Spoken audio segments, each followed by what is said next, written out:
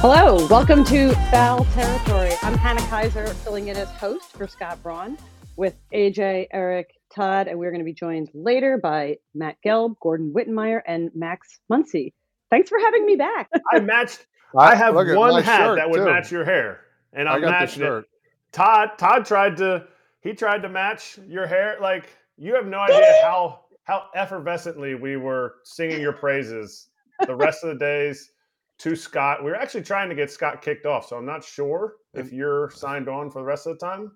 I don't know. And It's AJ's only colorblind, so it's only the second worst day of the year. It's only the second worst day of the year, and Scott is not here, so I don't know. Maybe Yeah, you we'll guys see. need me. All right, let's start today and charge the mound with the Pirates pre-screening questions from fans at FanFest. So this was courtesy of a tweet about the FanFest, the upcoming FanFest. Someone took a screenshot of the fact that it says if you want to ask any questions, you should submit them ahead of time. How do we feel about this?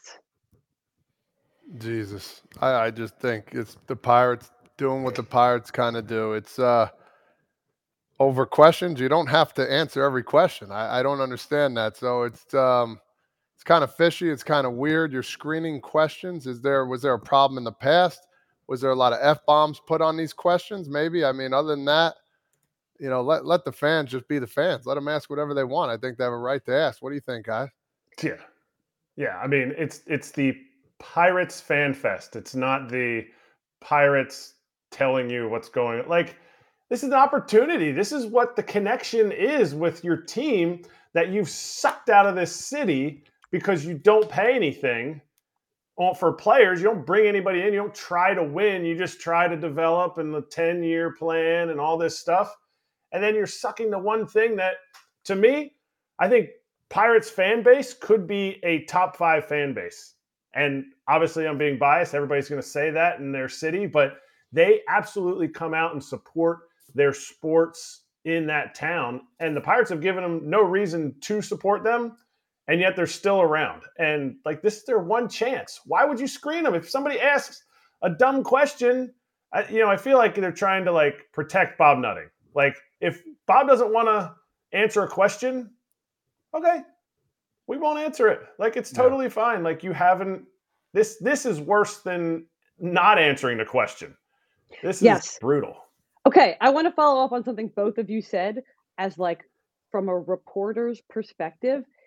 We can't compel you. We reporters, the fans who attend FanFest, we don't have truth serum on us. Like, we cannot compel you to say something you don't want to say. So if you know you're going to get asked about payroll or specific players or whatever it is, think of that ahead of time. Come up with whatever little, Bob Nutting approved answer that's going to not look great and perhaps be a little evasive and skirt the issue or whatever it is, but you can prepare for that ahead of time. And even that looks better than being unwilling to even stomach the questions. This, you know what I'm saying? Like, right. It's like, you don't have to answer the question. Somebody asks you something you don't have a good answer to, talk around it, talk about something else. But to pre-screen is admitting that there are things that fans reasonably want to know about that you are unwilling to even broach the subject. Or how about just being honest? I think we get away from that. If somebody asks you a question about money or why you spending, well, right now we don't want to. Or the old generic, find a generic answer, like something like you can't do this. This is something so ridiculous and so small and minuscule that to do that kind of crap, it really is. It's crap, man. You got to be able to, basically be a man, or whoever's running that shit, Bob, whoever it is, answer the damn questions, man. That's why you got this job. It's one day out of the year. Hey, we don't want to spend right now. Sorry, this is the way our team's going to be. Boom, move on. Keep it short and simple. I mean, it's just unbelievable. It just goes to show these type of people who they are, man. It's really weird. Just strange. Exactly. The most frustrating thing that I think fans feel towards owners is that you bought this team. You wanted to be in this position. You presumably, or, generously, we could say, worked hard to be in this position where you have the opportunity to buy a baseball team, to be the person who gets to ride at the front of the float when the parade when you guys win the World Series. Don't you want to be there? You know what I mean? Right. It's like it makes it seem like this is Pirates Fan Fest. These are your fans. These are the Yeah. people who want to spend a day in their winter getting excited about the Pirates. The fact that you would hide from those people is really disgraceful. Did the White Sox ever do any fan fest things? Mm-hmm. They did. You were there for it, Todd? I was there for the one. Yeah, for the 1 year. It wasn't crazy big. They announced the players, fans, and there was no problems. I mean, AJ can attest to it. But at the end of the day, it was real simple. If you had a question, you asked it, and then you answered it. That was there. The Reds were really good. I mean, they they had, honestly, everybody would be on stage, and whether it was 4 players at a time or 3 coaches or 5 of the brass, they'd get a half hour to an hour, and fans would come up with questions, hard hitting, and you'd answer them, and that would be the biggest showcase of the whole thing. That's what fans wanted to see. Yeah. All right, we got any last thoughts on this, or should we move on? Yeah, standard. If the Dodgers did this, if the Rays did this, there's so many teams that if they did this, you'd be like, that's tough. And I think the White Sox actually canceled their Fan Fest this year and the last 2 years. That's why I asked that, Todd. But because it's the Pirates, because the Pirates are just mired in this muck of build, tear down, don't spend, no more than $10 million. Now, to me, this would be the year. This would be the year. Let it out. Like we spent over our $10 million threshold. We acquired 2 people in the offseason. I mean, you didn't acquire like monsters, but you extended Brian Reynolds to the biggest contract that you've given anybody. Like, they're not doing unbelievable stuff, but they're doing more than they did before. This wouldn't be the time to do it. Just poor PR planning, in my opinion, unless they're really trying to cover something up. Like you said, if you're winning, it's a different story. Like when COVID happened, I think a lot of teams got away with it just because of that fact, but now they're starting to get back into it a little bit. But yes, if you're winning, shit, man, nobody worries about that. When you're losing, here comes another thing. Here comes another thing. Yeah. Come on, let's go here. All right. In signing news, international signing news, the Padres signed Woo-Suk Go from KBO. That's the Korean Baseball League. Actually, don't know what the O stands for. The KBO. They from Korea, who is apparently married to other Korean baseball player, San Francisco Giants outfielder Jung-Ho Lee's sister. So we now have brother-in-laws from the KBO in the National League West. I didn't know anything about this pitcher that the Padres signed, so I am just going to read very briefly from the Fangraphs scouting report. This is what they have to say on Woo-Suk Go. Woo-Suk Go, a powerful, compact athlete with big arm speed, Go is a solid middle inning relief prospect with a bevy of offerings. He mostly leans on his mid-90s fastball and low 90s cutter, but he'll occasionally break off a nasty 12-6 curveball too. He led the KBO in saves and in K per walk, so strikeouts over walk, in 2022, and he was first in strikeout percentage among pitchers with at least 30 innings in 2023. So, decent signing for the Padres. The middle relief.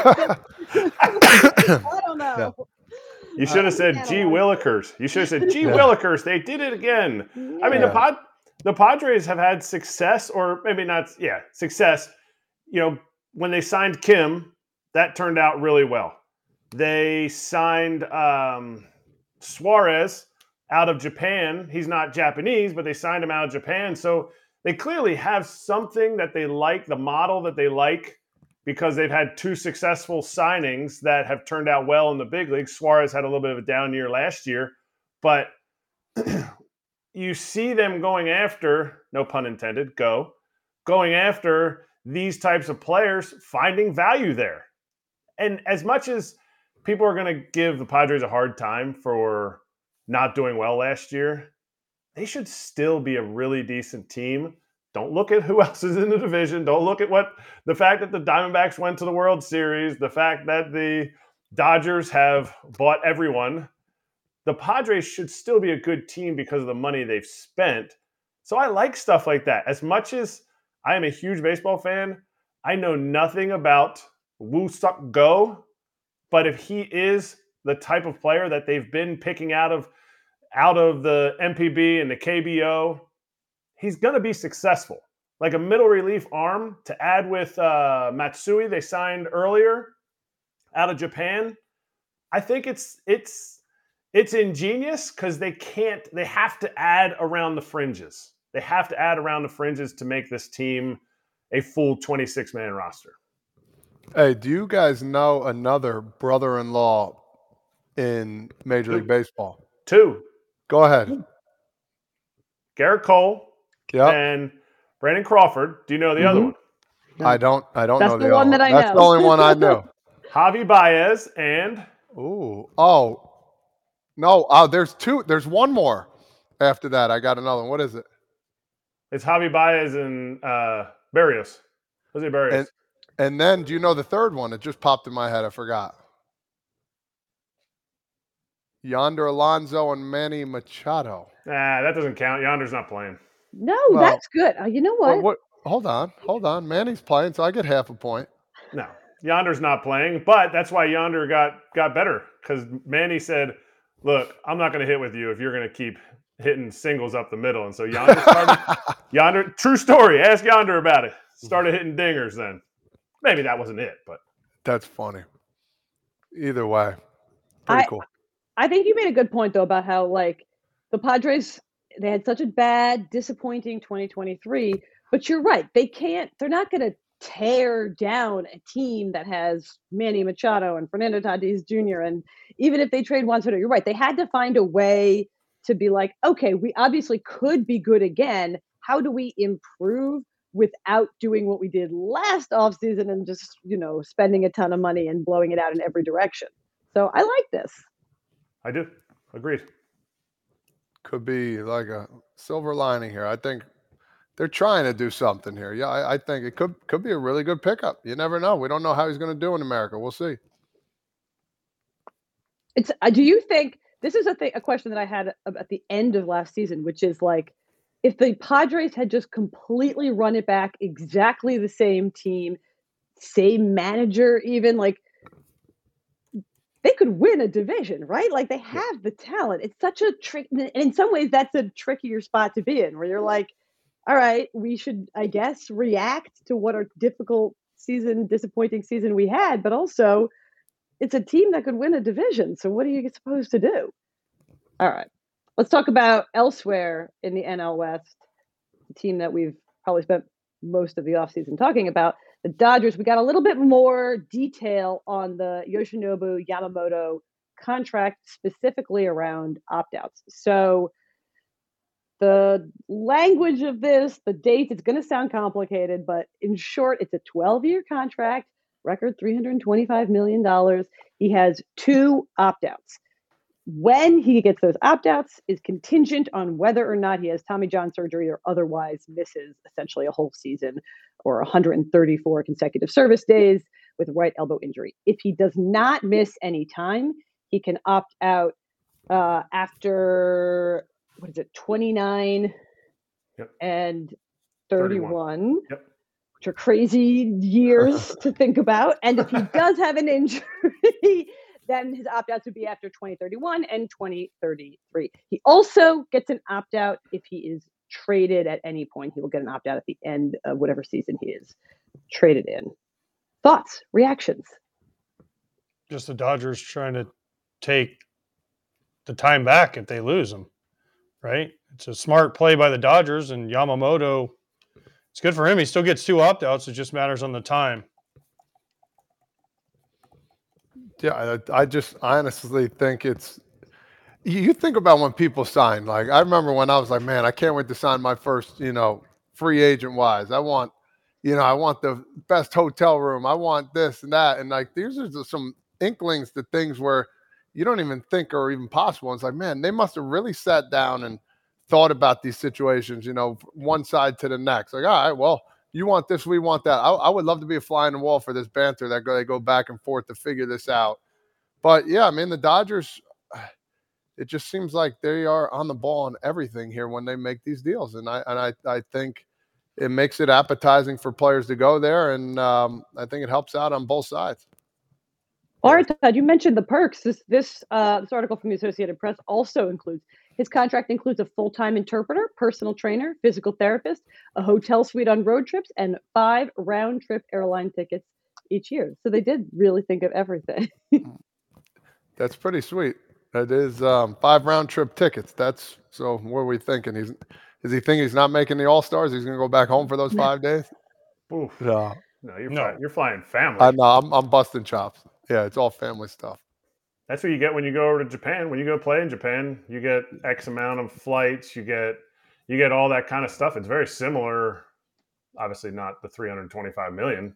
But the whole opt out and like the injury language. I'm sure that's a touchy subject for MLB to sign off on that because they don't want to give away any guaranteed money. But I know, the case I always think of is John Lackey because he signed, and I bring it up all the time, during his 7-year deal. And I'm not sure who he originally signed that with, if it was with Boston or who. But if he got injured, if his elbow got injured at any time during the 7 years, he had to play, I guess, the last year at league minimum, something like that. So I've heard it before, but all that kind of stuff was way out of my pay scale. Lackey was smart. He had a good agent. That's why his agent thought of it. Everything. And yeah, his last year he had to play in St. Louis. He played at league minimum because he missed that year with Tommy John. So he literally played. Add that on? Or no, it was already there. But because he missed that year, he had to pay. It was in the contract that if he, instead of making whatever he was supposed to make, it kicked it into $500,000. Okay, so he would have made, it would have been the 6th or 7th year, whatever. But instead, it's not like it was like a 6-year contract and then he had to play 1 more year on that contract at league minimum. Yeah, no, I don't believe it was. It was almost like an option that the team had that they could pick it up if easily pick it up, right? Yeah. All right. We have a guest waiting in the wings. We got to bring him in. We are going to talk to the Phillies beat writer for The Athletic, formerly of the Philadelphia Inquirer, Matt Gelb. They asked me who I wanted to talk to, and I was completely biased because I am from Philly and I am a Philly fan. But also, Matt, I loved your Charlie Manuel story. I don't have a smart question, so before we pepper you with Phillies off-season questions, tell us about how the Charlie Manuel story came together and tell people who didn't read it why they should. Yeah, I mean, Charlie suffered a stroke back in September. And, at the time there was a lot of concern for him. Phillies released a statement saying, please, share your thoughts and prayers for the next 24 hours. I mean, it was really touch and go for him. And, he hasn't really talked at all in the months since. And there's been a reason for that. And that's because, one of the residual effects of the stroke was he lost his ability to really speak for a while. And, I went down to Florida to see Charlie and his wife, Missy. 2 people I've known for a long time now. I covered Charlie when he managed the Phillies years ago. Gratzy, you played for Charlie. I mean, I know you guys have interacted with Charlie over the years. And, he's just a beloved figure in Philadelphia, a beloved figure in baseball. 60 years in the sport. He turns 80 tomorrow, actually. So I wanted to write something, and they let me come down there and spend some time with them. And it's really remarkable to see the progress he's made in his speaking.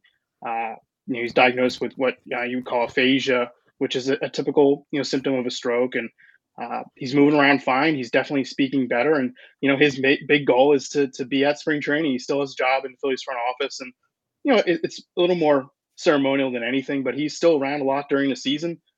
Would be there for a lot of home games. He'd go scout the minor leagues. He still loves being at the ballpark, and he's really made it his goal to be at spring training. And the feature was just about his sort of progress back and how baseball has really helped him. And he loves to talk hitting. You guys know that if you've ever talked to him, he loves to talk hitting. And for a while he couldn't really talk about anything, and so talking about hitting and talking about baseball has really helped him get his speaking back. Yeah, I love the article. You painted Charlie in exactly how Charlie is, like the whole his accent and how people saw that as like ignorance, and he hated it. And you even mentioned that in the article, how he hated people seeing him because of his accent as ignorant, and how this like speech thing is, it will kind of like lead into that too. So he's kind of dealt with that forever. Is there anybody opening day, since the Phillies didn't win the World Series last year, is there anybody that would get a bigger standing ovation than Charlie Manuel if he were to be called out of the dugout? Yeah, I mean, no question. Like, if he's able and willing and wants to do it, him throwing out the first pitch or being there for the ceremonial first pitch on opening day against the Braves at Citizens Bank Park would be awesome. I know that they, I mentioned this in the story. They had talked about, had they gotten to the World Series last year, whether Charlie could come up and come on the field for a first pitch. And obviously, they didn't make the World Series. They had to make that decision. But I think I don't know if he would have done it, because I think he was really he was not in a great place. He was depressed because he didn't want people to hear the way he was talking or not talking, and he was concerned about that. But I think he's got a lot of confidence back, and he's worked with speech therapists, and has really put a lot of effort into being able to be back around baseball. That is his life. All right, so to the team, have they done enough? And before you answer, have they done enough? Could a team, because the Phillies and Braves, they're kind of right in there. They've shown that they're right together. The Braves were clearly regular season, they're a better team, but they beat them in the playoffs the last 2 seasons.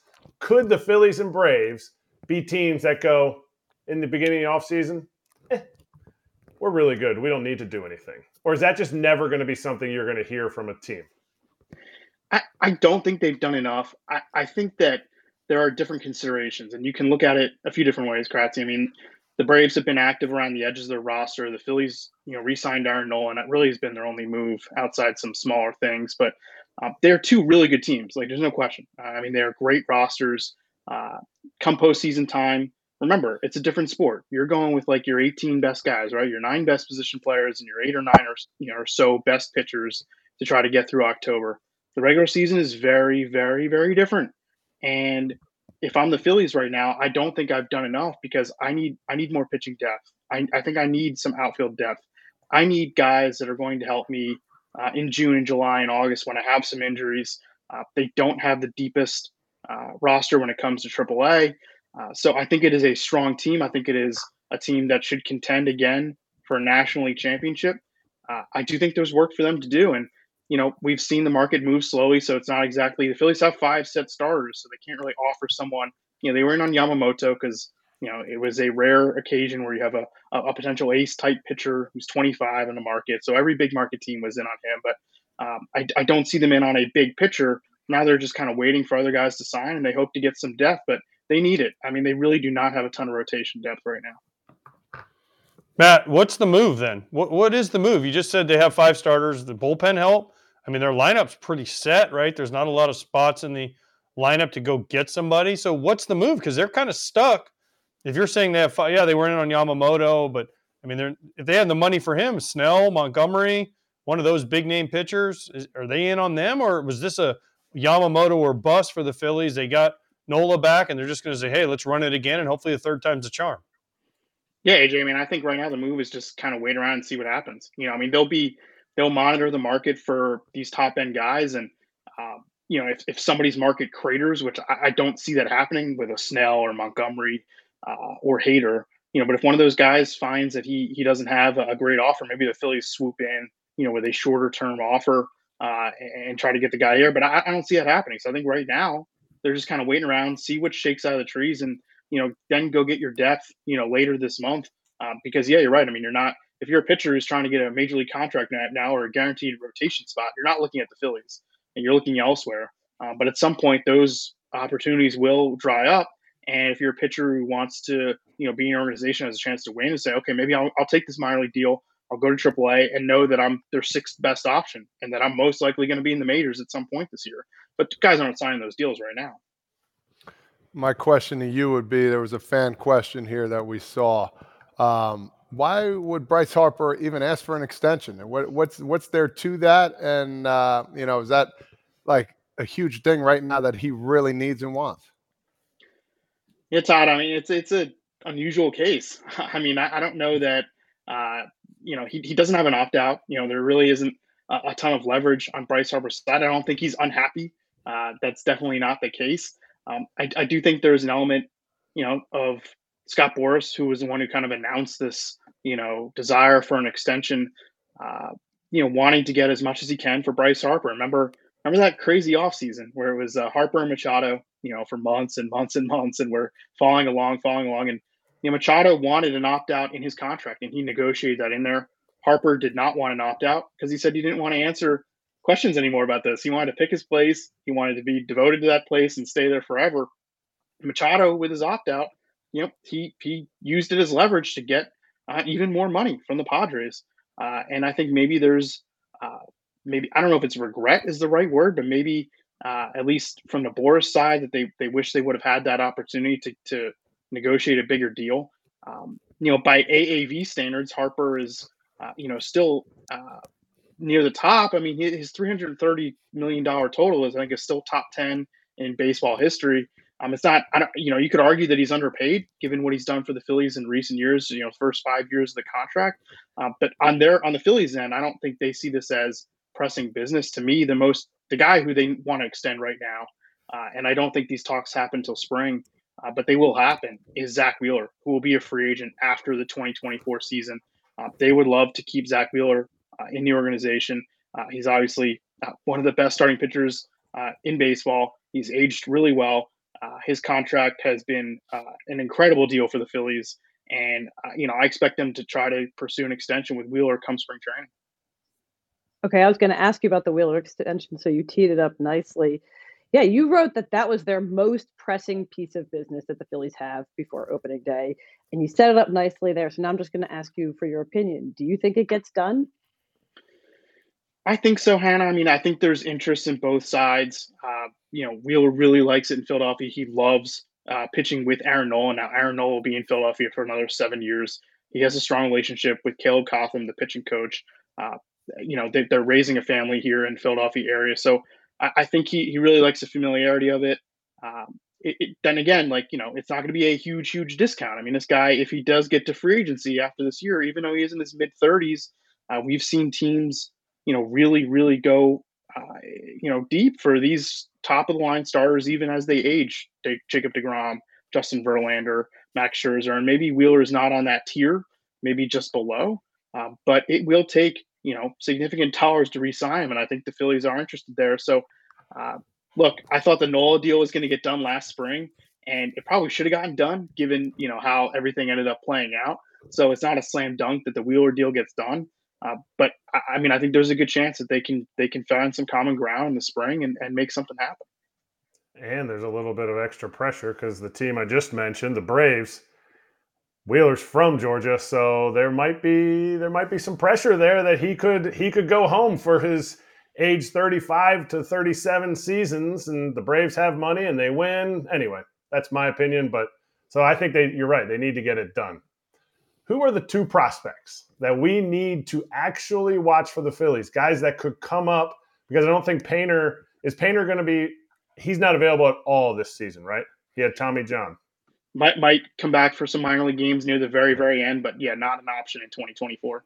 So who are the two guys that we need to take a look at or make sure, could be big pieces for this team? Well, the first answer will kind of be a cop-out because he did pitch in the playoffs last year, but Orion Kerkering, I think could be their closer at some point, during the season. He may not break camp as their closer, but he's going to break camp, I expect, on the big league team. And this is a guy who pitched maybe 3 regular season games for them last year, came up at the end. Great story. He is why I think that they are not signing, a top-end closer this offseason. They have that much faith in him. They have some pretty good pieces in their bullpen. So Kerkering is a guy who I think is going to factor in even bigger into their plans in 2024. And then the other guy I would list is Mick Abel, who is one of the better starting pitching prospects in the sport right now. Doesn't really have sort of the notoriety, I guess, that Andrew Painter does, because Painter maybe was was the best or second best pitching prospect in baseball before he got hurt. But Abel, to me, is a guy. He pitched most of last season at Double A. He finished at Triple A. He still needs to work on his command. There's still some refining to do. He was a high school pick in the COVID draft, but he's right there. I mean, this is a guy who come summertime, if they have a need in the rotation, and he's pitching well in the minors, he will be in the majors. He will be an option for them, and they're not banking on it, but they're hoping that he is somebody that they can turn to if the need arises and if he's pitching well in the minors.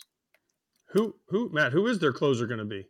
Is it going to be Alvarado? Is it going to be Kirkering, like you mentioned? Is it going to be someone else, Dominguez? Is there somebody that they've slotted in as their closer going into spring training? I know Alvarado's closed before, but they kind of don't love him, it seems like, in that situation. They had Kimbrel last year. So who steps into Kimbrel's role and takes over that job? I mean, AJ, they may not have a set guy coming out of camp. That never works, though. That's never worked. Yeah. And that's the thing, is that last year they didn't have a set guy, and Alvarado really did take over the job in April. Then Alvarado gets hurt in early May, and all of a sudden Kimbrel, who is probably a Hall of Famer, steps in, and in May, June, and July, and August was just nails for them. And he was their guy. And even when Alvarado came back, Kimbrel was still the guy in the ninth inning. So if I had to guess, they go back to Alvarado, because that was his job at the start of last year. He probably is their best reliever right now. But I could very well see Kirkering becoming the guy in the ninth inning sometime during the season. That would not surprise me at all. If you look on values, on Fangraphs values, not debating Fangraphs or not, they have the Phillies as the number one pitching staff in baseball. You watch this team day in and day out. They haven't made a lot of changes. They lost Kimbrel, whatever he did in the playoffs. He did well during the season. Do you agree? Or are you jaded because you watch too many Phillies games and you're kind of a negative Nelly? You know me too well. I don't know if they're the best pitching staff in baseball. I think they're one of the best. I mean, the five guys they have in the rotation, and yes, I'm counting Christopher Sanchez, who, from July on was one of the best starters in baseball for a period there. I mean, he's a solid five, and that's what he is. And I know Taijuan Walker did not pitch in the postseason, and there was a lot made of that. But you need guys like Taijuan Walker to get through 6 months and 162 games. He's a guy you hand him the ball, and he's going to give you 5, 6, 7 innings, and he's generally going to keep you in games. They had a very good record when Taijuan Walker started during the season this year, and there was a reason for that. So I look at the staff, and I think it's a really strong staff. I do think the depth is probably what prevents me from saying they're the best in baseball. But if you're taking top end talent, every team's 8 or 9 or 10 best pitchers, they might be the best. They have really good top end talent. Ranger Suarez as a number 3 is really good. The last thing for Suarez to really conquer is durability, is to make 30 starts in the season. He's never done that, and that's a big goal for him this year. And it's a strong unit. It really is. Okay, I'm going to go big picture again. You wrote in the beginning of your most recent, I think, notes column or questions column, the Phillies need to get off to a hotter start. I think you had some quotes from Rob Thompson about that. They struggled out of the gate, I think both of the last 2 years. But how do you reconcile that with a team that made a deep postseason run? When you're a team that made a deep postseason run, are you thinking what went wrong was back in April, or are you thinking what went wrong was in October? How do they balance evaluating their season, and how do you balance evaluating their season? I think, Hannah, it's a combination of both, but I think a lot of it, they do go back and look at what went wrong in the first 2 months again, because this has happened 2 years in a row now. And yes, the Phillies have made it to the World Series and were within one win of getting to the World Series in back-to-back years, but they were not in the divisional race at all in both of those years. They were out of it by June 1. And I do think that being in a divisional race and challenging the Braves, actually challenging the Braves in 2024 during the regular season is important for them.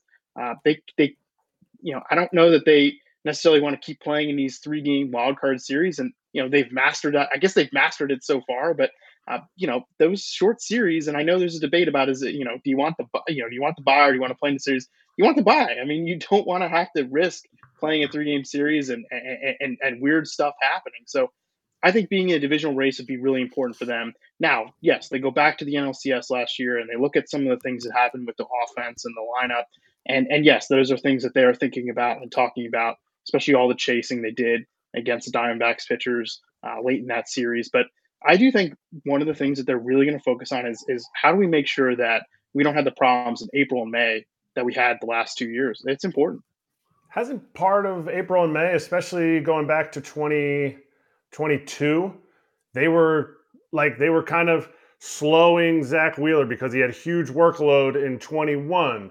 Hasn't it kind of been I don't want to say durability, but hey, you know what? We're a really good team. We're going to play to make the playoffs because of the injuries. And on the opposite side, the Braves were healthy, and then they went into the postseason both years. Finger issue, you can't figure that out.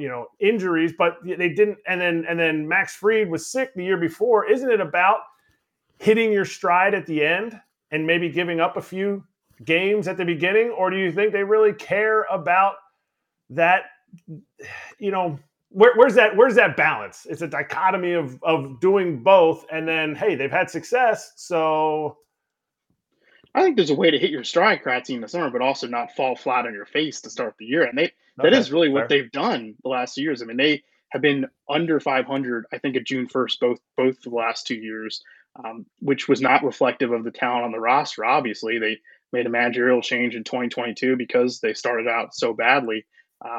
There's a way. I don't know that they have to go, full on, 100%, like crazy, we're not full go like right away. Like you're not trying to, you're not managing like it's game 7 in April, of course. But I think there's a way for them to have a better start, but also, be a team that's smart about how they're using their pitchers, how they're using their hitters, and just have an overall better season that is reflective of the talent on the roster and also keeps them in the divisional race. I think that's important. Were you talking about Gabe Kapler? Not like April games aren't like October. Was that a Gabe Kapler shot right there, Matt? Because I thought you were a Gabe guy. No shots. No shots. Matt, thank you so much. First, I got to know before you go, are you going to get this Charlie Manuel tweet framed, turned into business cards? I don't know if you guys saw it, but Charlie had some very nice things to say about Matt Gelb's Too story. nice. About it. Too nice. I was very kind. But I mean, really, I was appreciative. I mean, both Charlie and Missy, letting me, spend some time with them and having the trust in me to share, the story. I mean, that's really appreciative of that. And that's, that means a lot. And those words are way too kind. And after I get off, Kratz can just roast me, for all the time interactions we had. He's seen me for, what I really am. Yeah, you make me cry every day, Matt. All right. Well, if anyone has not read the Charlie Manuel story, you should go read it. And thank you so much for coming on, Matt. See you guys. Happy New Year. All right, Kratz, you want to roast him? I don't. He's gone. I roasted him. I roasted him to his face. Okay, good. Then we can move on. Yes. And it's really nothing about baseball, but he just said Happy New Year. What's the moratorium on Happy New Year after the New Year? Because we're already into the 3rd of January. So, is there a week? Is it 3 days? How long? Because you can say Happy New Year in December and be like, hey, Happy New Year. It is. It was the new year. I would say by the end of the week. Yeah. The 7th? Yeah, this Sunday. Then it's like, yeah. All right, we got a weekend. Well, what if you don't see anybody for a little bit? Then it's hey, how you been? How you doing? Yeah. You know what I did one spring training? You know how everybody comes back? It's like, hey, how was your off season? How's the family kind of thing? I asked, how was your off season for the first 3 days of spring training to everybody. Like they thought I was an idiot, but did you double ask anybody? They were like, you already asked me this. Oh, everybody. Yeah. Everybody. All right. Easy. Well, January 3rd, we're still doing Happy New Year, right? Okay. Yeah. I don't know. It's a great question. That's why I was wondering what the like Christmas carols. Like, how long do you play Christmas carols? When do you start them? When do you end them? I think you end them after the day after Christmas. I think they got to stop. Yeah. The day after? What if there's still presents under the tree? Like you're doing my wife's side of the family and then my side of the family. Do we not play Christmas music? I wouldn't personally. Here's what I want to know. Christmas lights. There's a Taylor Swift song That's a where she's really good one. where she's like, we can leave. There's a line in a Taylor Swift song. She says, we can leave the Christmas lights up till January. And I was like, yeah, of course you can. But no shit. Yeah. That's when everybody leaves their Christmas lights up too. You're not saying anything new. Are we not all leaving our Christmas lights up till January? I'm getting mine taken down January 6th. So I think mine's Oh getting my down on Saturday. You're Well, you getting them can taken say- down. You No, can I'm say not. Happy You New think I'm Year going until up on they're my down. roof? You crazy? Mine were taken down yesterday, so I'm way ahead of the curve. There you go. That's great. Mine are All classy Christmas enough. has been eliminated from my house. Everything. Damn, that was quick. Everything. Trees out on the curb and everything. When I get home from vacation at Christmas, like I did, it's gone. Christmas is over, kids. Wow. I wish I could do it that fast. The thing about living in a city is everybody has to dispose of their Christmas trees on the street, and it's, apartment buildings, so there's like piles of Christmas trees, which means that actually like January in New York smells like Christmas trees, and it feels sort of like retro seasonal. Okay, we're doing a segment because I've got a problem. This is our we've got a problem segment intro.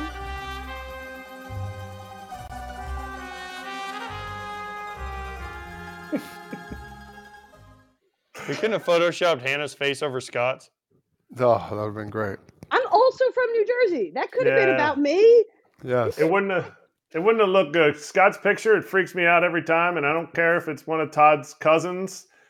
The hand in Scott's picture, the person like bites its nails, and they're like super short nails, and that wouldn't have been Hannah style.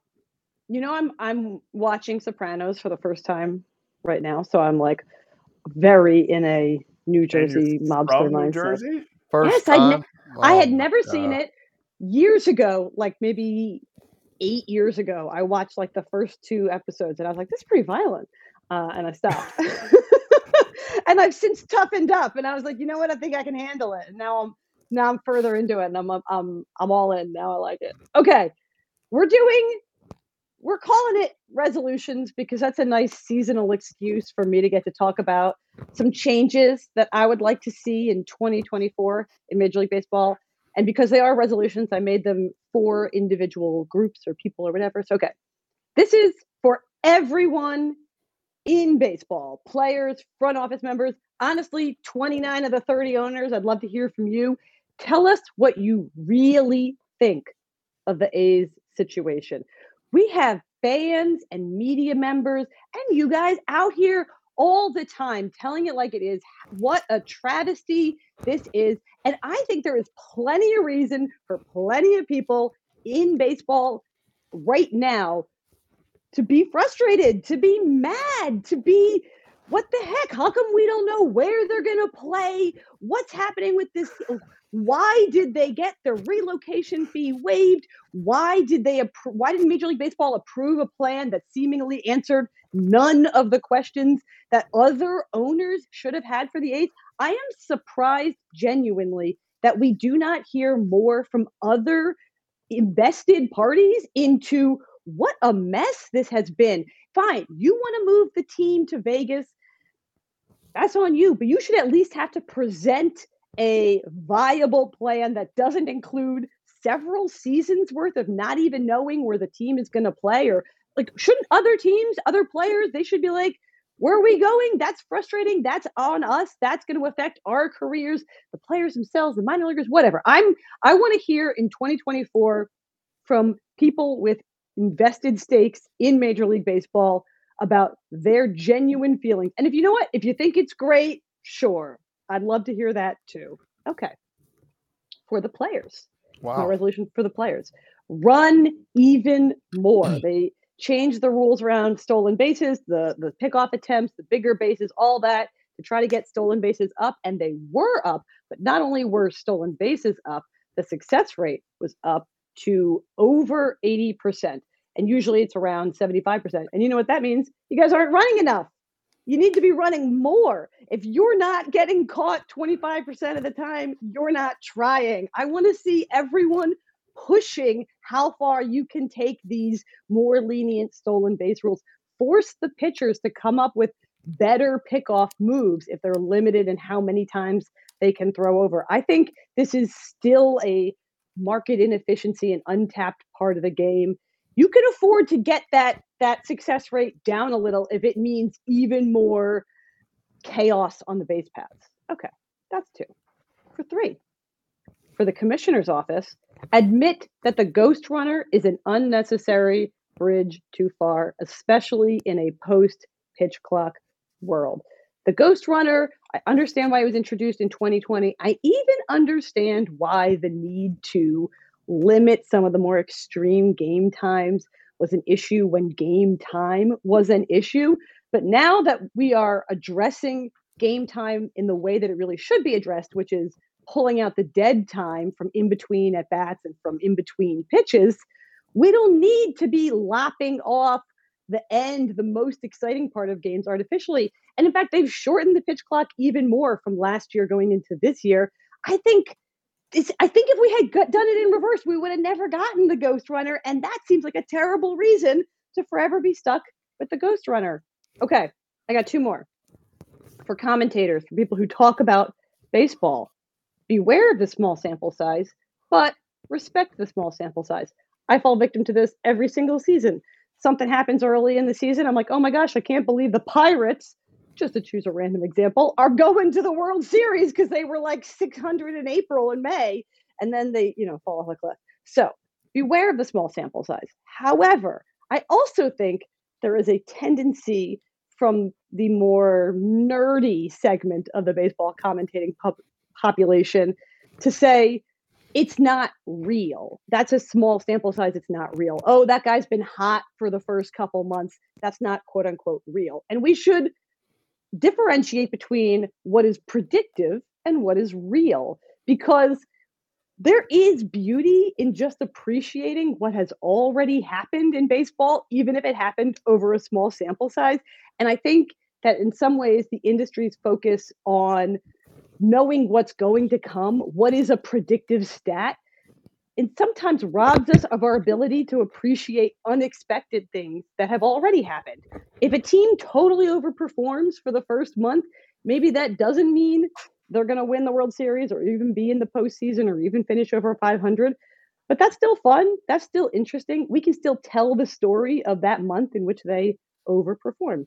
And for the fans, finally, appreciate what the postseason is and what it isn't. I'm getting out ahead of this. I'm like 9 months early. I just want to put it on everyone's radar. The Dodgers are very, very good. They might not win the World Series, and that's okay. I just don't know that we need to do another year of relitigating the postseason format just because the team we saw that was really good in January isn't the team standing at the end of October or November. That's part of the beauty of baseball.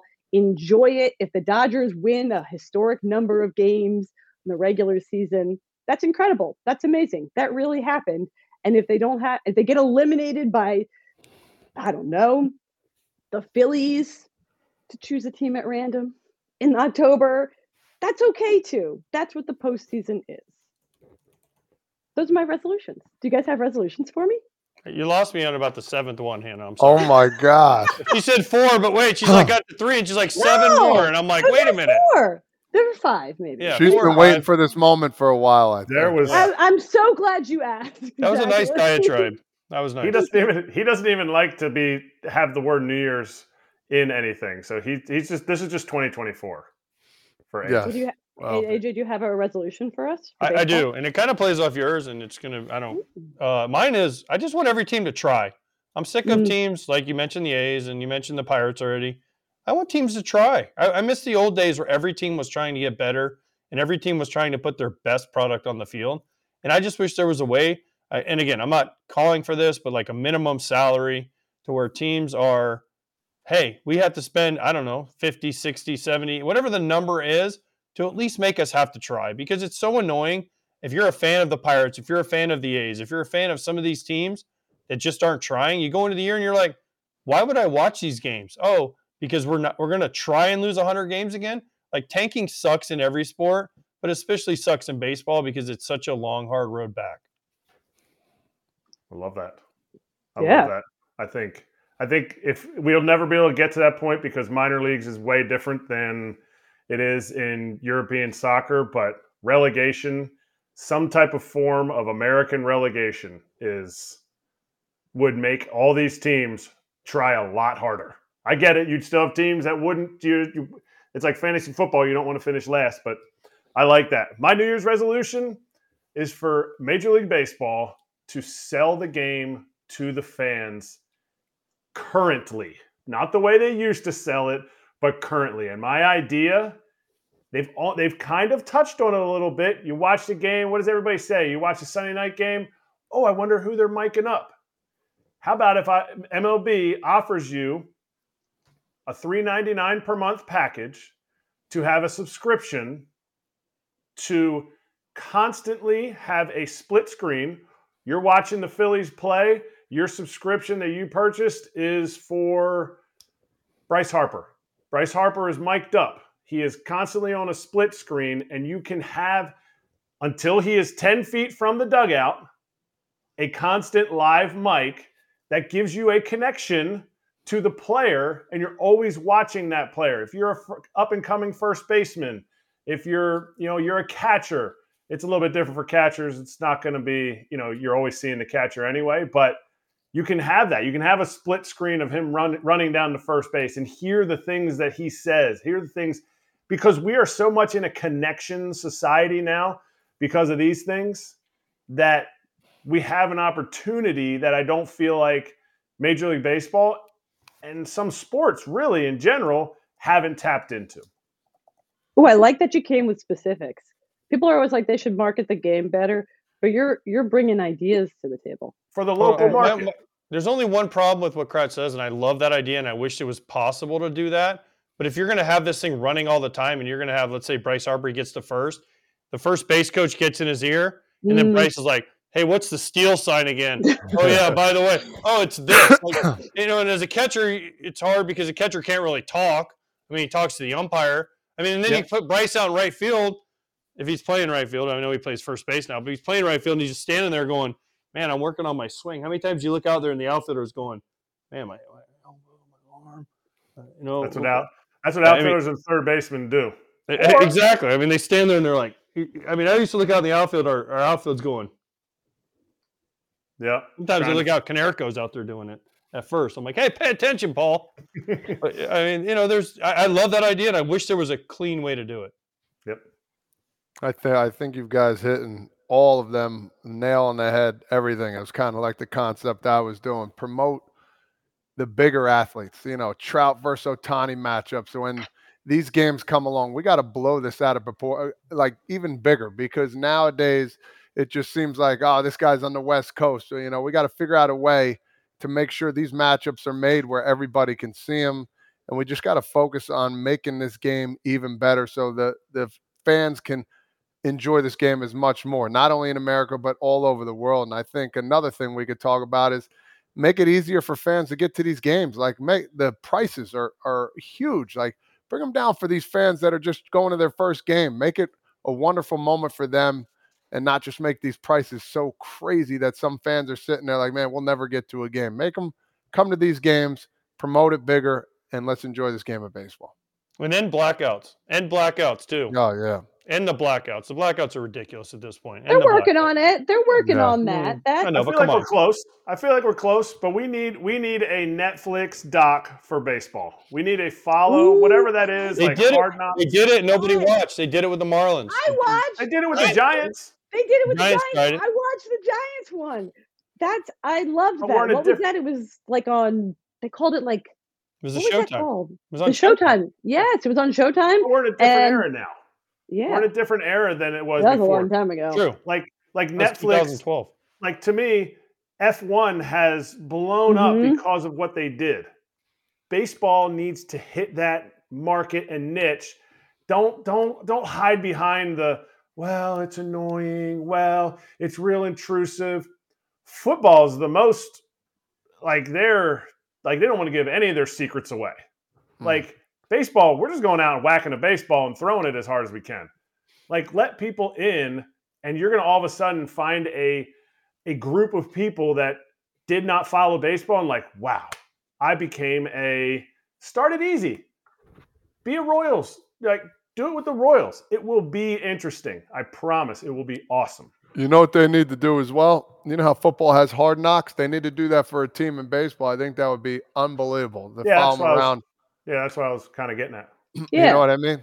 I think that would be put that on HBO and just follow around Mike Trout for a day or something. I mean, come on. I mean, who wouldn't want to watch that if you're a baseball fan?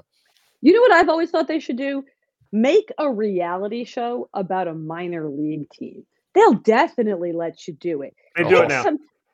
Do they? The Yankees do it. It's called The Pathway to Pinstripes. It's not a full reality. It's not like Big Brother. No, I mean like full on. We got reality shows on fishing boats and tour, but like there's all sorts of subcultures. Subcultures are great for reality shows. A cast of people. I feel like you could make a true, almost like reality style reality show, MTV style reality show about a minor league baseball team. Let it be crass and everyone's slumming it or long bus rides. Show the reality of the minor leagues. That would be a fun reality show. And let me follow along. I want to be involved somehow. Not totally sure. Boom. All right. Hannah was called Bull Durham. I know, exactly. That's what I'm saying. Call it Bull Durham or something. we gotta slap hands. Is that how I introduce things? Yep.